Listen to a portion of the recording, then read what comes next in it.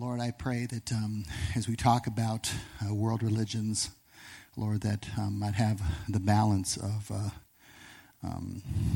respecting the position but disagreeing it on Christian worldviews. Lord, so I pray that your grace be upon my communication, and I pray also that your truth would rise to the surface. In Jesus' mighty name. Can I hear amen? Amen. For those of you who don't know, I'm Eric Van Ree, pastor of The Adventure, lead pastor. Our series right now is called, if you could put it on the front there for me too, Matt, Answers Investigating Life's Questions. I'm talking about God and world religions today. I'm trying to give a general overview. I can't go into super detail on every particular ones. I'll be focusing on a few.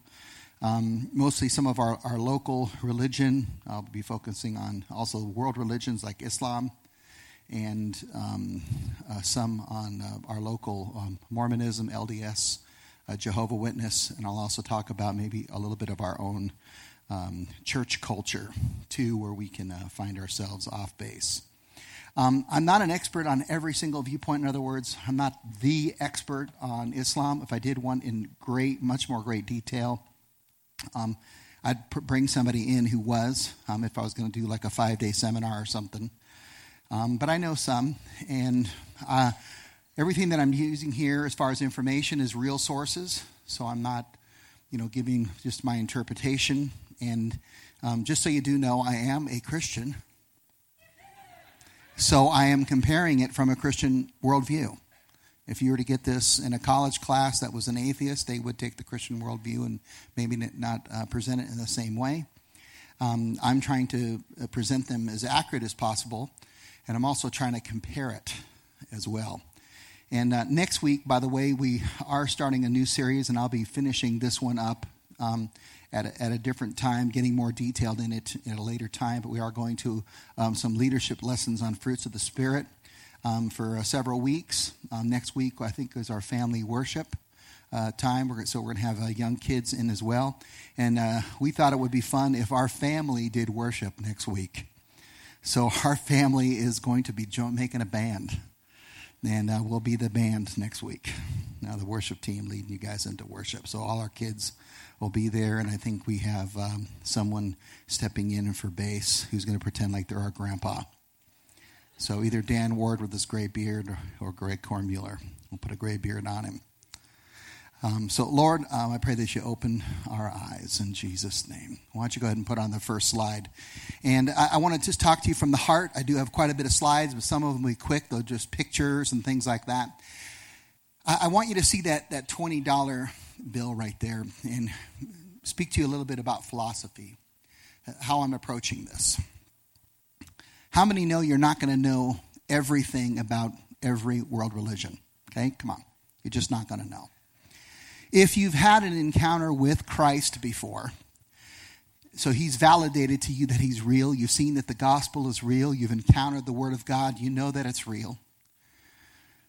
My suggestion and my approach through the years has been, know what the truth is.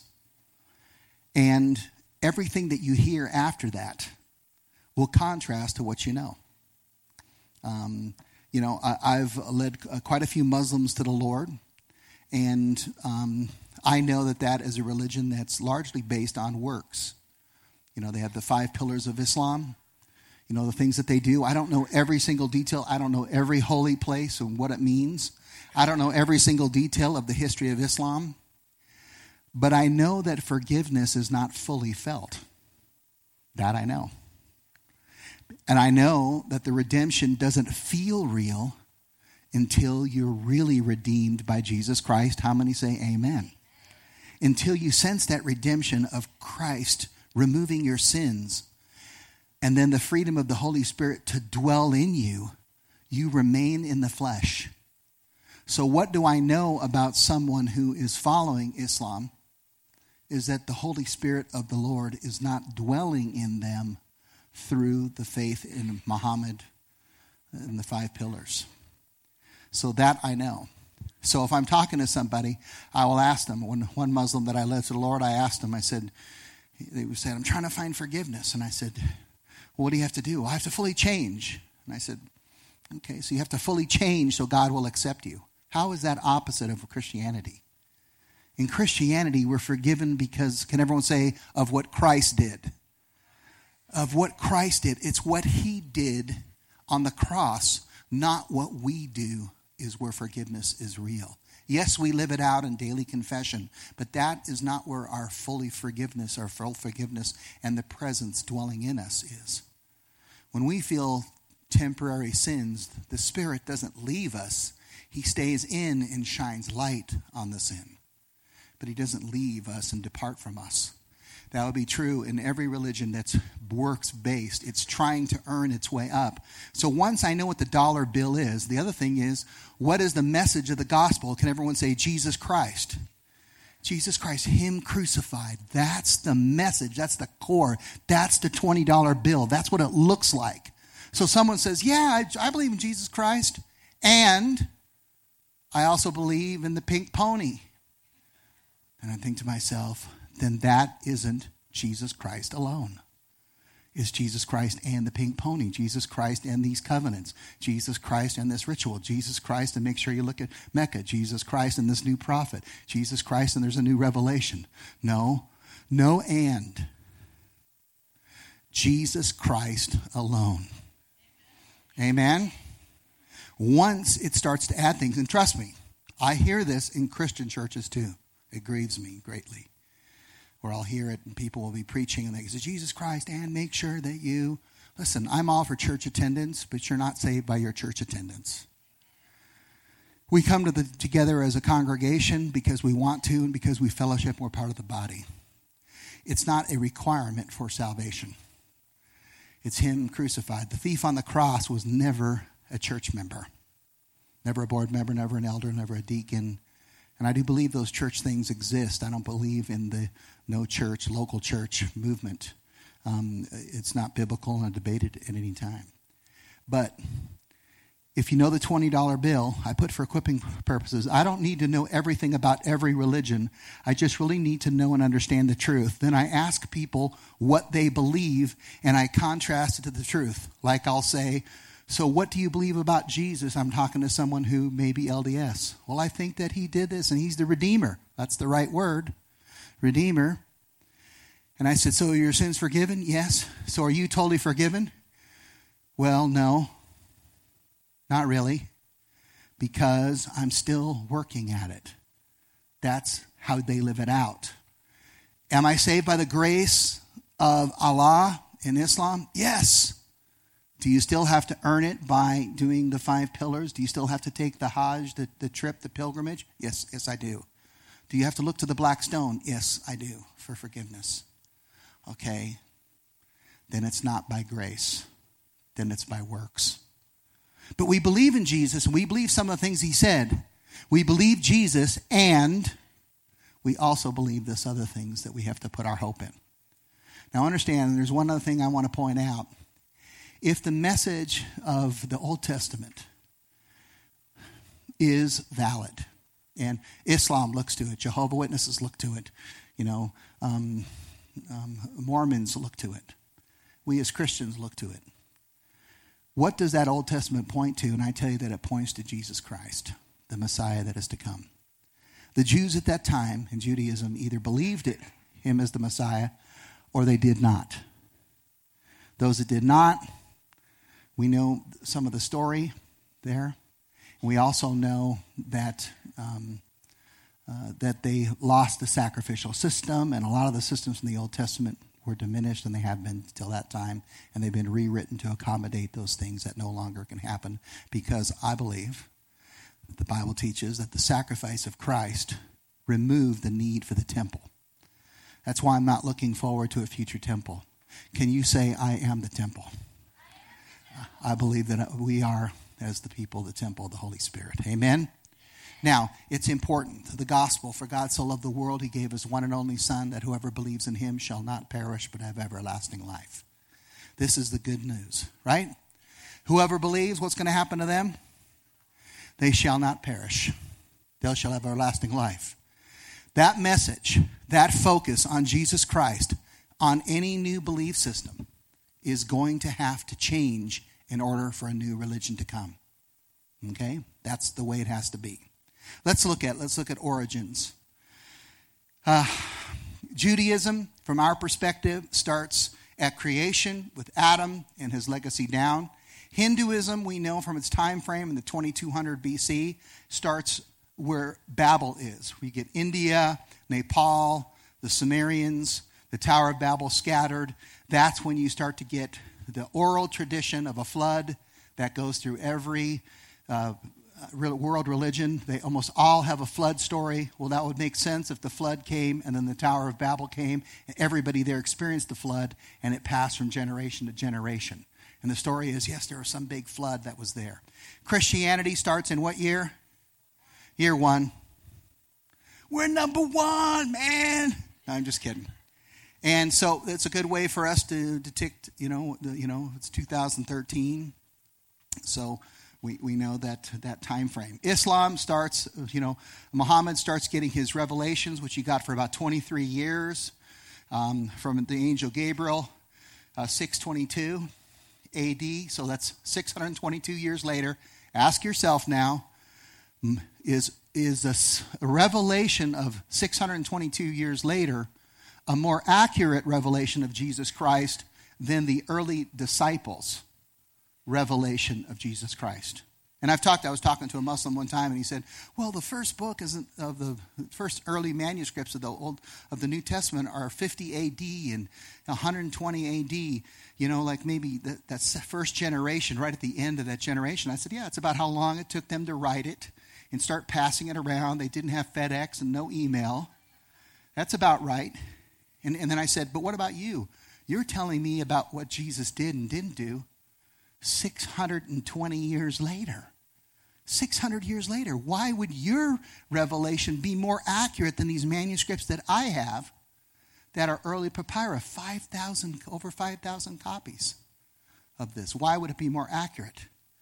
Mormonism, again, contends that Christianity didn't get it right in a nutshell. And that's not what we're saying. That's what is said. Most people know some of these quotes. I won't give them all now. But 1820.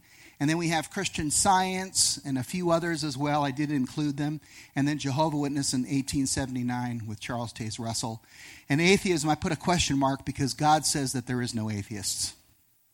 Right? How many know that's true in the scriptures? God says, I've made it obvious. They can see that I made it, and they're just denying the truth. So I'm just going with God. One of the things also that you have to measure is when you have a text. So we start with the Old Testament and then the New Testament. And then we have 600 years go by, and then we get the Quran. And then, we get the Sunnah and the Hadiths. It's when we get this, how early are the copies after the original?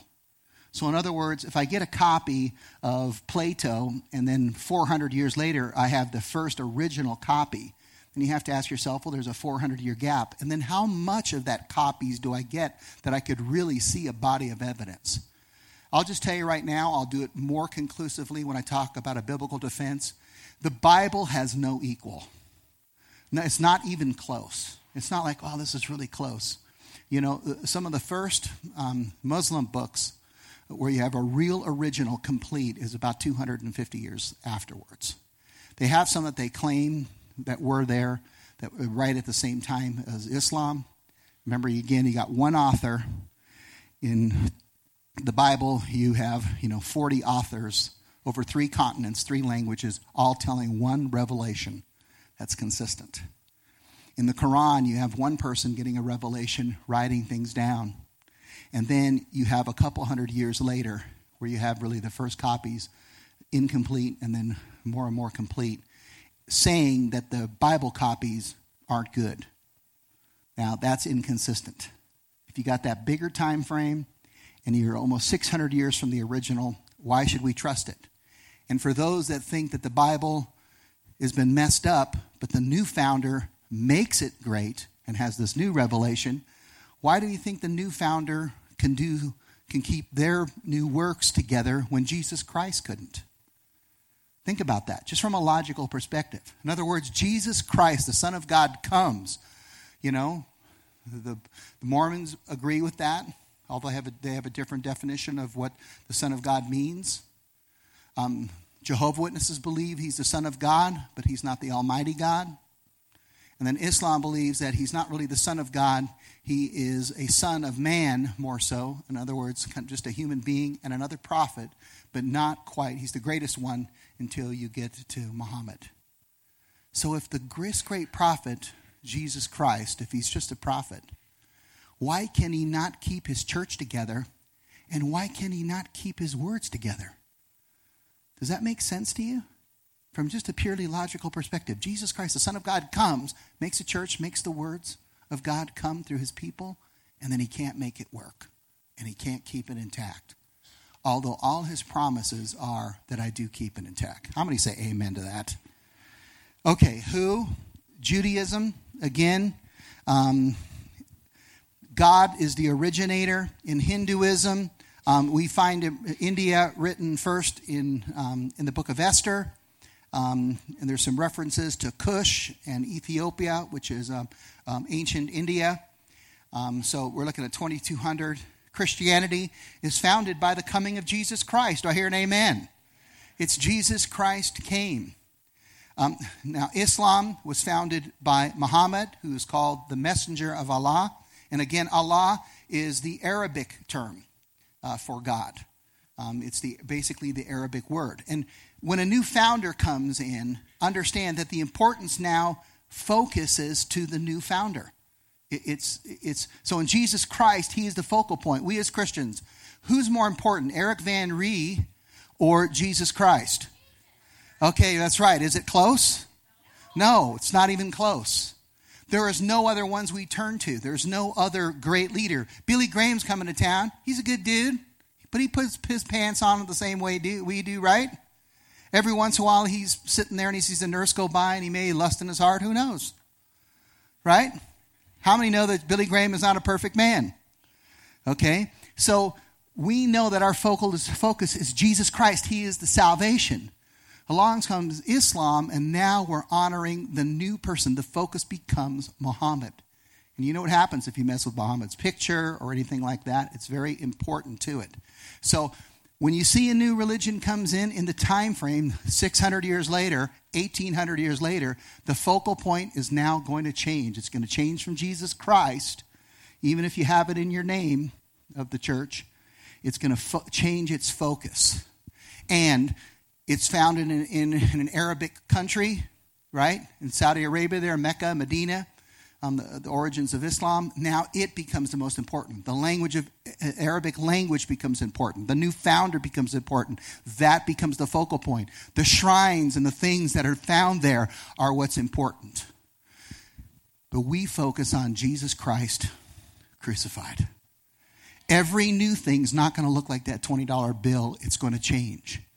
So you ask people, what's your faith in? Well, we make sure that we do these prayers. So your prayers. Well, then we have to take this pilgrimage. So your trip. And then I have to make sure that I'm what you're doing. And I have to keep my covenants and make sure that what you're doing. In Christianity, can everyone say it's what Christ's doing? It's what's Christ doing. There is the difference. And again, Jesus says, I'll build my church and the gates of Hades will not, what? Will not overcome it, right? They'll not prevail. This is the important thing. Mormonism, again, is founded by Joseph Smith, who had a revelation from an angel. So did Muhammad, also had a revelation from an angel. And then Charles Taze Russell from Jehovah's Witness, who was basically a pastor, leader, locally, kind of a small group guy who started studying the Bible, and he thought he had a new interpretation of some of the scriptures. And he began to retranslate it. And he thought that Jesus Christ did not have deity, so he would change the way the scriptures were, and I'll show that in a little bit. And then how, the next one, is Judaism was founded. How? The method is the revelation of the prophetic word. Prophets writing through the centuries, pointing to Jesus Christ, correlating to one single message. The book of Genesis, the book of Judges, the Psalms, they all point to Jesus Christ. Almost 1,000 prophecies pointing to who Jesus Christ is. That is a proof statement. Then when you get to Christianity, again, we're subject to the prophets who pointed Jesus Christ out. You see the Bereans checking to see if the story is true. Christianity doesn't ignore Judaism. It looks at Judaism and it says, wow, what's true and what's not true? You know, we have to check the Old Testament to see if we're right. I think that if someone comes with a new revelation, whether it be the Book of Mormon or the Quran, I think that we have an obligation to look at the old text that we've accepted and compare it to it. How many agree with that position? How many think that's a fair position? The Old Testament's there. Everyone acknowledges it in religious circles. Then you get the New Testament, and then you compare. Is it saying, is this what it meant? Is this what it said? Is this what we see? And then they're going, yes, this is exactly what it is. And that's why we as Christians can point to the Old and the New Testament. But if you want to create a new religion, you have to go back to the sins of the garden. The first sins are, did God really say this? In other words, can we trust his word? Can we trust his word to be preserved? That's going to be the question. Islam says you can't trust it all. We accept some of it, but not all of it. Well, how do you cherry pick it? I don't want this one, but I do want this one? Just because you said it? Or as far as it's translated correctly from the LDS point of view. Well, which part's translated correctly? Well, not this one, but that one is. How do you pick that? We're totally depending on the word of men now. Not in correspondence where everyone's looking at the same view of a multitude of prophetic words like the Bible put together. But we're looking at single views. I think it's not. Okay? And where does the focus then change after the new revelation happens? More on Jesus Christ or less? It's always less. Okay? Again, Islam, the origin is the angel Gabriel who gave revelation. I have some of the artwork there where you see it. And again, it's in Arabic, so Arabic becomes important. Everything becomes important about the founder. You see the angel Moroni there, an old prophet who then revisits as an angelic vision who comes to Joseph Smith. And again, what's important? Well, whatever the angel looks like, you know. No offense, and I don't mean this to be offensive, but you see things like the words white and delightsome. What you see and what that culture was like tended to be very white, and white is all of a sudden very elevated because of that local culture. That's true. It's true of the Arabic culture. The Arabic nation and its color and everything is totally exalted. Others are less than. How many know that God makes all colors? All versions of brown, right? And those of you who are light are always in the tanning, but they're trying to get darker brown. I don't get it, but you know what I mean?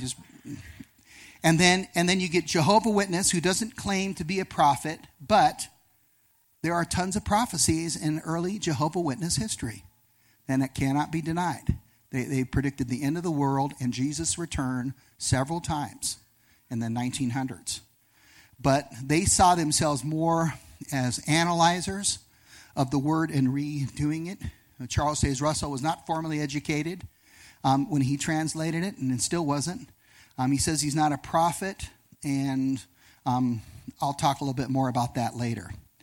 I do want to harp on this angel thing one time. Put the scripture up here. Most of you know this from Galatians 1:8. Paul, when he's talking about this gospel of Jesus Christ, he says, even if we or an angel from heaven should preach a gospel, can everyone say, other than the one we preached? In other words, did Paul and the early disciples preach about Muhammad? No. Did they preach about the restored church of Mormonism?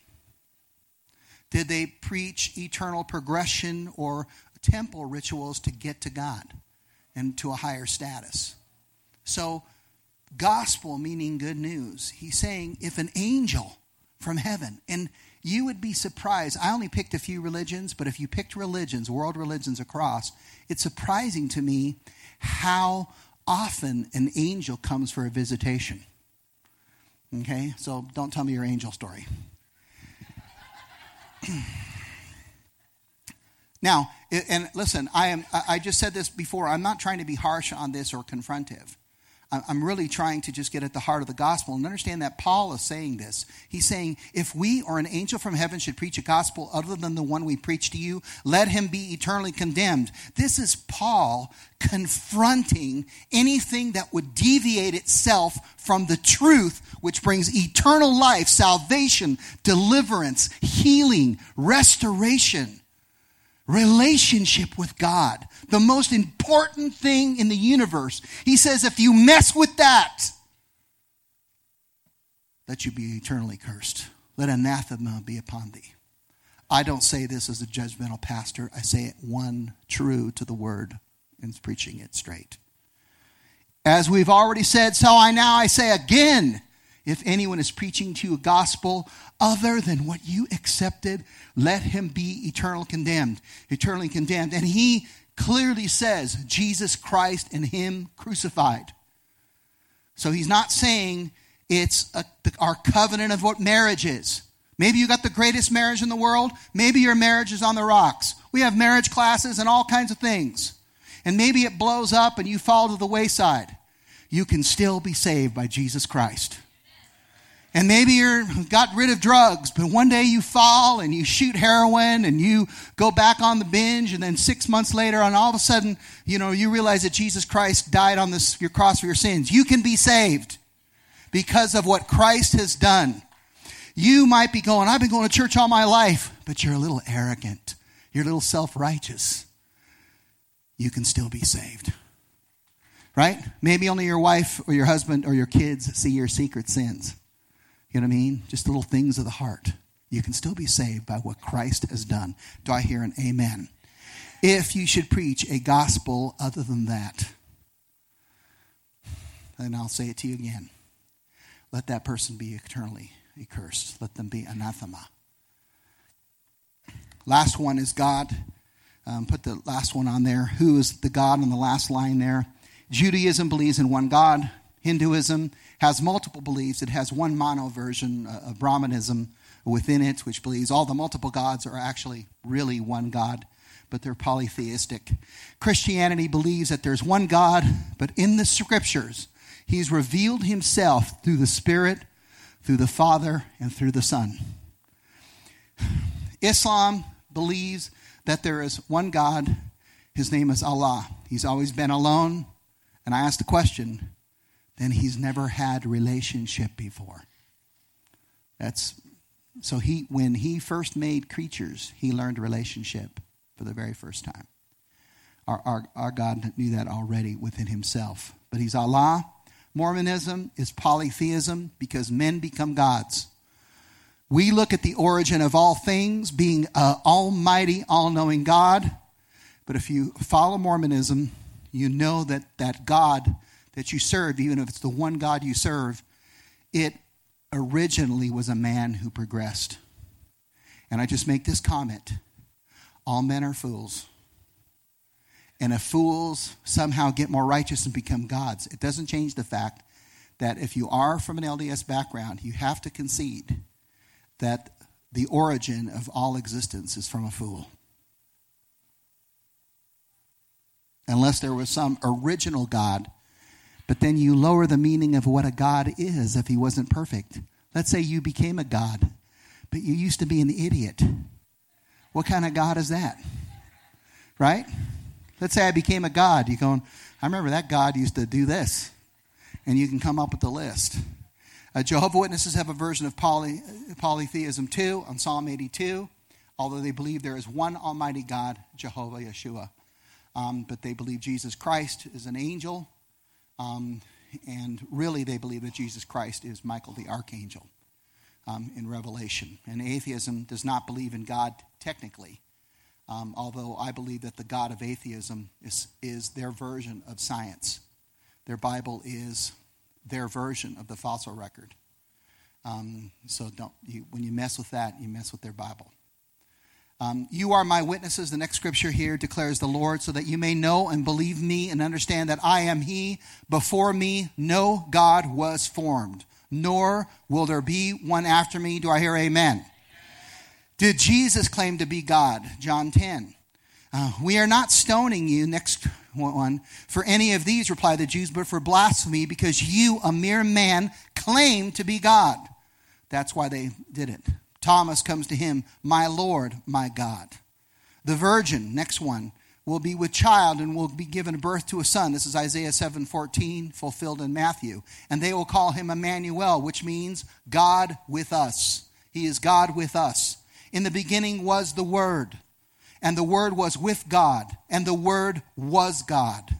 He was with God in the beginning. So if you're going to rewrite a translation for that, like Jehovah's Witnesses have a redone translation in the New World Translation, theirs goes like this. In the beginning was the Word, and the Word was with God, and the Word was a God. And it's in parentheses. And then in our notes, it's basically Charles Taze Russell says, if you study the Greek in the way that I did, you can add the article a if you want to. And these things have been refuted by real biblical scholars for literally a century and a half. This one says he was God. God says to Moses in Exodus, I am who I am. Can everyone say he's the I am? That's his description. He doesn't call himself Allah. He doesn't just call himself Elohim as if he has a name like that. He calls himself the I am, present. Because we know that he is Jehovah Jireh. He's the God the provider. He's God the redeemer. He's God the restorer. Who can define this incredible God? But we get into these new religions from 600 on up, and he's got a name. You know what I mean? His name's Allah, or his name's Bob, or his name's Elohim, or we come up with specific names based on some Hebrew, Arabic, Greek, Chaldean text, and all different kinds of religions go different ways. But that's not how God describes him. But Jesus, okay, so here you have, I am the Lord. Look at this I am, ego eimi, there in the Greek. For me, and there is, apart from me, there is what? Can everyone say no Savior? God, the Old Testament says, no Savior besides me. I am the Lord, there is no other. Apart from me, there is no God. I am the Lord, your God, who brought you out of Egypt. You shall acknowledge no God but me, no Savior except me. So don't acknowledge any Savior but me. Is that true? But who is Jesus? Isn't he the Savior of the world? Isn't that what the Old Testament prophets are saying? That he and the Father are one. Anyone has seen me has seen the Father. Here you have it in Jesus. The next slide. They come to him and he's talking. Jesus is talking about Abraham. He's talking about Moses. He's talking about Jeremiah. And all of a sudden they look at him and they're going, you're talking about Abraham like you know him. How old are you? And he says, you're not yet 50 years old, the Jew said to him. And you have seen Abraham? Jesus says, I tell you the truth. Before Abraham was born, can everyone say, I am? Well, if you don't want that, you're going to have to change it. And then the New World Translation from Jehovah's Witness, it says, before Abraham was born, I have been. That's what they say in the New World Translation. Because it has to have a different meaning. It can't point back to Christ having deity. But you see the I am. I am the way. I am the truth. I am the gate. Ego eimi. I am the life. I am the shepherd. I am the vine. I am the light. I am the bread. I am the resurrection. I am, period. How many say amen? Jesus has the same claim as the great I am. What's the message in Christianity? Is Jesus Christ died for, according to the scriptures, that's the Old Testament, that he was buried, and that he was raised on the third day. And then he appeared to Peter and James and John, and then to 500, and then to the 12, then to the rest. He appeared. There was testimony. If books could have been written to refute his belief, they would have been written then. But all the accounts that we have from Pliny the Younger, all the historical evidences from Josephus and other acknowledge what the testimony is and no physical refutation. Again, this is the $20 bill, and do I hear an amen? This is what the bill is. Message of Islam is there is no God apart from God. We believe that. Can everyone say and? And, now here's where the focal point has to change. And Muhammad is the messenger of God. And Joseph Smith is the true prophet of God. And here we go. And Mary Baker Eddy is the one who's get this thing. And, the new restored church is this. And it's and. You believe in the grace? Yes. And make sure that you also do this. That's how it is. And this is often said that they say, well, Jesus isn't deity. Jesus never said, I am God, worship me. I just showed you several places where he does claim the deity, and I can go on and on. But Jesus also never said, I'm only a prophet. He never said, I'm a prophet of Allah. He never said, I'm just a man. And he never said, do not worship me. And how many know that Jesus, the word proskuneo, worship, is worshipped many times in the New Testament and accepts it greatly? Every time. But when the angel one time is worshipped in the book of Revelation, and when Peter is worshipped, and when Paul is worshipped, they reject it vehemently. Vehemently. Okay? Plus, we don't make doctrines on what Jesus did not say. We focus on what he actually did and accomplished and said. And how many know there's a ton of stuff that Jesus said? Okay? Message of Mormonism. Now, this comes from the, LDS.org. Again, I'm not trying to insult anyone. These are just the beliefs here. I've talked to, and I get this from missionaries a lot, and I asked them, so what do I have to do to become a Mormon? And these are the 4 things that I get often. Joseph Smith was a true prophet. The LDS church is the one true church. Can I tell you right now, the Adventure Church is not the one true church. We are just a group of believers congregating in the New Testament setting. Yes, we have leaders and elders and deacons. We don't use those terms. We call them team leaders, small group leaders. We have different terminologies with the same thing in our modern world. But when they say the one true church or the one true prophet, if I come up here and I say, tomorrow a big semi-truck is going to come in here, thus saith the Lord, and it doesn't happen, then I'm an idiot, right? But how many know the church is still fine? But if I claim to be the one true church and I say the truck is there and I'm speaking it, I have now discredited that organization.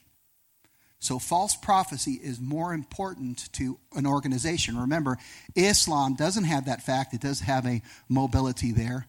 But Jehovah's Witness with its Watchtower Society and the LDS Church with its the one true church has to live up to that thing. And, that's why it has to appear that way. We can walk down the street and fart and someone say, oh, that person just farted and sinned because he did it in public and caused a whatever. Yeah, it wasn't my best moment. I got to remember not to be real on Sunday. The Book of Mormon is true, and that the present prophet is a true living prophet. And almost every LDS missionary that has come to me, I've asked them in sincerity, and if you're an LDS missionary or if you're LDS, I'd said, what about Jesus? Why is him and him not crucified, the same gospel which Paul preached, not the same thing of the focus? Why do I need to add it? And they say, well, we're just exactly the same. Well, how can we be the same if your focus is not Jesus Christ alone? It's Jesus Christ and Joseph Smith is this. You have to believe that. You don't have to believe that Eric is any prophet. You don't even have to believe I'm a pastor. But Jesus Christ died on the cross for your sins. Do I hear an amen? Jehovah's Witness, I'm going to skip that one just in the case of time. Let's go to the scriptures there. The scriptures are there for us to be wise. We believe they're inspired. Next one. Every word of God is flawless. Do not add to his words or he'll rebuke you and prove you a liar. Go ahead in the next one. We see how many copies we have here. The papyri, which are the old documents, all the way to the lectionaries, which are early church fathers, writers. Metzger, the textual critic, says that 97% of the New Testament can be written just on lectionaries written. These are sermons written by early church leaders. We could compile the whole New Testament just on their quotes. That's how many copies we have. 5,735 copies of the manuscripts of the Old New Testament. Isn't that amazing? It's not even close. If you see the timelines, the history is not even close. On the next one, you can see different documents. I'm not going to go through them. I'll go through them at another time. Scriptures in Islam, they believe in the Torah, which is the Pentateuch, basically the first 5 books of the Old Testament. But why not the rest? I don't know. I guess if you start a new religion, just to be fair. You can pick from the old one which ones you want and don't want. That's what it seems like to me. Maybe this one. Well, what if I started a new belief system now and I said only the first 4 books? Or just get rid of Leviticus because I don't want to read it in my journaling time. Right? They believe in David and the Psalms, but what about the Psalms that point to who Christ is? What about the Psalms who believe that point to Jesus Christ being crucified? They don't believe that Jesus was crucified. They believe that Judas was crucified in place of Jesus. Of course, it has to move away from the $20 bill. Jesus Christ, him crucified, 600 years later. No, he wasn't crucified. We believe some of the books. Again, Injil, which is the Jesus Gospels, and is written, especially the red writing, is very important to them. And then the Quran, which I already talked about, and Sunnah, which is basically the practice and example of Muhammad. So we get Muhammad's actual writings, and then we got the examples of observations of him, and then we got basically what he said, did, and approved, his practices in the hadith. And we get different sects emphasize more of the Sunnah. Some emphasize it less, but most accept it as a second authority and have different levels up. And Surah 2:12 says, "This is the book about which there is no doubt, a guidance for those conscious of Allah." And I just say this because I find this in a lot of belief systems after the year 1, is that they usually have an emphasis of not you can examine it to see if it's true, like the Old Testament said. And the New Testament, we compare it and analyze it. But it's like, well, your heart, you got to know it's true. And if you don't, then you're a wicked person. Mormonism has the same thing. Do you believe in your heart that it is? Well, if not, then your heart's lying. It's not true. You have to believe in your heart. Well, can I analyze it? No, just check in your heart. Listen, the Bible says the heart is deceitfully wicked. Who can know it? Why would I want to put my hope in the heart? And then the scriptures in Mormonism, of course, is the Book of Mormon. And most know that the changes that have been made, because they see it more as a living document, so it's constantly changing. And it's changed in great contradictions from itself. I'll point a few things out, but then the Doctrines and Covenants, which used to be full of doctrines and then covenants, but it's really become more of a covenantal book. Revelations to Joseph Smith. The Pearl of Great Price, which is a collection of scriptures, the Book of Moses, the Book of Abraham, the Joseph Smith's history, Articles of Faith. And in the Article of Faith, again, and they also believe the Bible. And again, here is again, if you're going to have to make something new from the Christian perspective, we believe the Bible to be the Word of God as far as it is translated correctly. Well, who's going to decide that? Thou shalt not covet thy neighbor's wife. I don't know, that's not in there. Thou shalt not, Jody. I can just go, you know what? Yeah, I can. What about thou shalt not lie? Yeah, but I don't know if that one's really in there. It's always the ones, you can cherry pick the ones out. How do we know that your new revelation actually is true about the old revelation, which we've already counted on? That's already in practice for 1,800 years, for 600 years. Put some next one. Many know that there's computer analysis that have looked at the scriptures. We have Moroni 7, 1 Corinthians 13. These are, some would say, these are not disputes, by the way. This is a fact. These are things where if you compare the two texts, we see the texts that have been moved from one to the other. And they've been circled and identified. And there's whole computer analysis that can go through the book of Isaiah, can go through the Corinthians and compare them. It says, oh, this was taken here.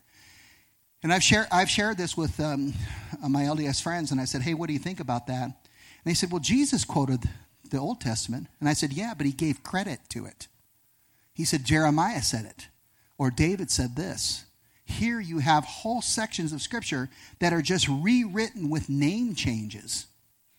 The same story, the same concept. How many think this is a problem that needs to be overcome? If you want us to accept it, this is why there's criticism from skeptics. Again, one more. I'll focus on the one and right. The original Doctrines and Covenants, the Book of Commandments, it says, Joseph Smith has a gift to translate the Book of Mormon, and I have commanded him that he shall pretend to no other gift, for I will grant him no other. But then all of a sudden, you get him about 10, 15 years later where he's now doing new revelation with the pearl of great price. And he says, and you have a gift to translate the plates. He switches it from the Book of Mormon to the plates. And then he adds this, and this is the first gift that I bestowed upon you. Now it's changed. So the question is why? And it says, I have commanded that you should pretend no other gift, and then there's added again, until my purpose is fulfilled in you. For I will grant unto you no other gift until it is finished. This is a common thing that we find in a lot of scripts that are outside of the Bible. Again, I'm not trying to be a personal attack here. I'm trying to look at, if I was a person coming to Mormonism to look at its literature, and I saw that these were translated, and someone says, I only have this gift, and the next one it says, but I also have new gifts. And there are thousands of these found in the Book of Mormon. I think that's cause for concern. How many would agree with that? Okay, and this, so just take it that. Now, salvation in Christianity, I'll just be a few minutes over here. I am the way, the truth, and the life. No one comes to the Father but by me. It's either it's finished or get to work. Okay, salvation. For by grace you've been saved through faith, this not from yourselves. Can everyone say it's the gift of God? It's the gift of God, not by works. No one can boast. Year one. We get that right at that generation. Okay? Salvation in Mormonism is a little different. It says, we labor diligently to write, to persuade our children, also our brethren, to believe in Christ. There it is. And to be reconciled, for we know it is by grace that we are saved.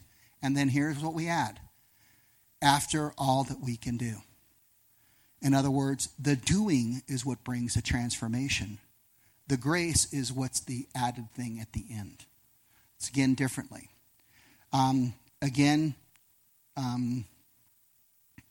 If you shall believe in Christ, you will believe in these words, for they are the words of Christ, and he hath given them unto me, and they teach all men that they should do good. Again, this is the focus. Works. Mormon salvation, the picture here, if you go ahead and put the graph up here, I'm not going to go through it, but if you come from this earth and you're moving your way up, I've talked to Mormons before, and they told me that I'd be in the terrestrial kingdom because I'm an honorable man who didn't accept Mormonism. And I said, let me tell you, I'm a sinner. How many would admit you're a sinner? How many think you're truly honorable on your own merit? Okay, well, you're not going to the terrestrial kingdom if that's true. Okay, that's the way it is. The celestial kingdom is supposed to be by grace, but you have to have morality, loyalty, tithing, word of wisdom, duty, celestial marriage, and then there's godhood. So you have to ask yourself, does that seem logical to you? Islam, again, there is no God apart from it, and Muhammad is the messenger, and you have to have the faith, which is not like us saved by faith. It's a devotion to Allah. There are prayers. There's the zakat giving, which is 2.25%, so it's less than the 10%. There's the fasting, and then there's the pilgrimage, all which needs to happen by Islam. I'll skip Jehovah's Witness for now and just say, go all the way to the holy temples, because I'm going to close up with this, okay?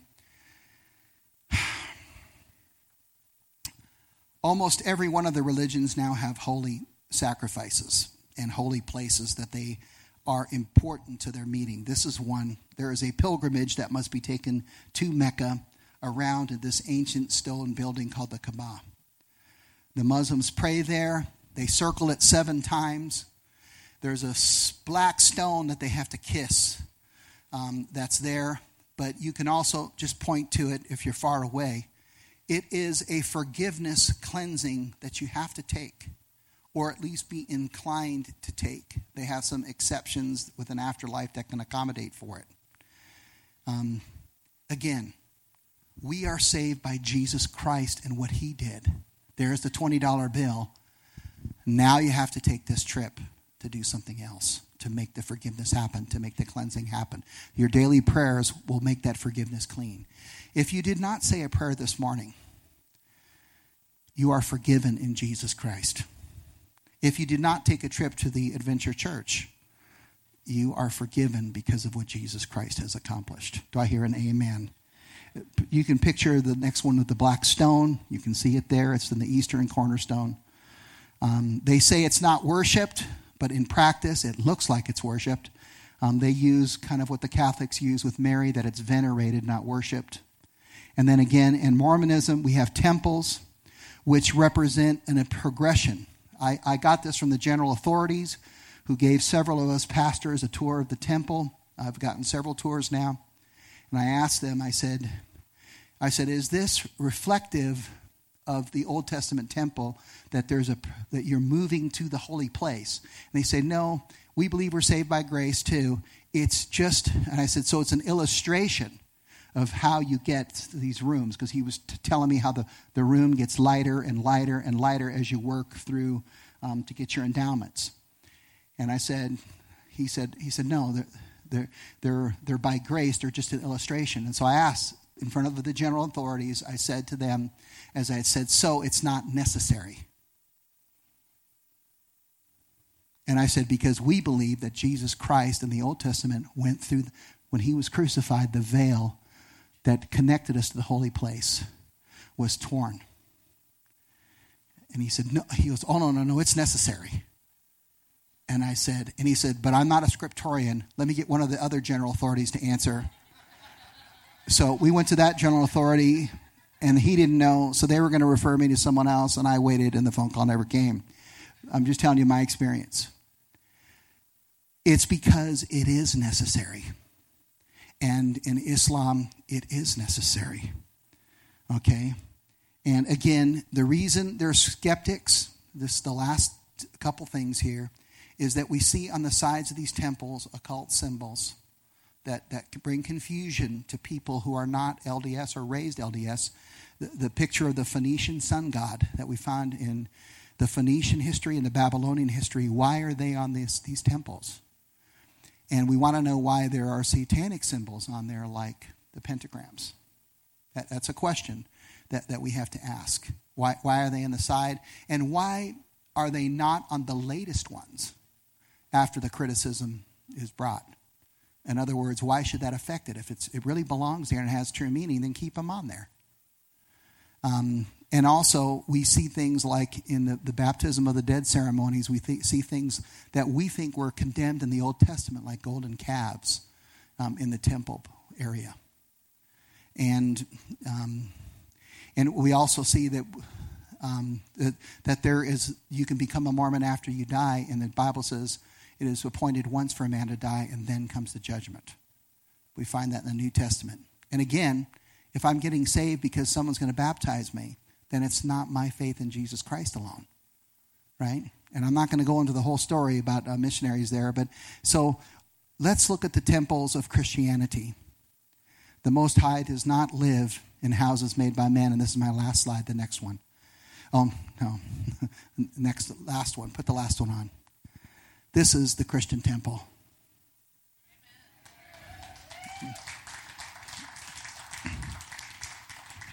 For we are the temple of the living God, as God had said. I will live with them and walk among them, and I will be their God, and they will be my people. It's the Spirit of truth. You will know him because he will live in you and be in you. Let me just close with this, and I hope you're encouraged by this, and I hope you got with the amount of time I had. We ran a little bit late. You do not have to walk through a ritual of the temple to go through its rituals to get access to the Spirit. When Christ died, that veil was torn, and you have access to the most holy place now.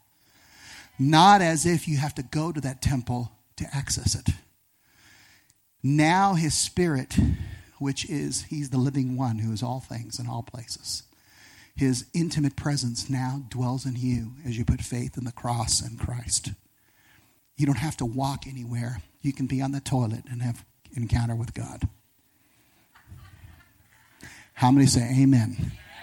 That is not coarse jesting. That is real. We have the Holy Spirit of God. Why don't you close your eyes?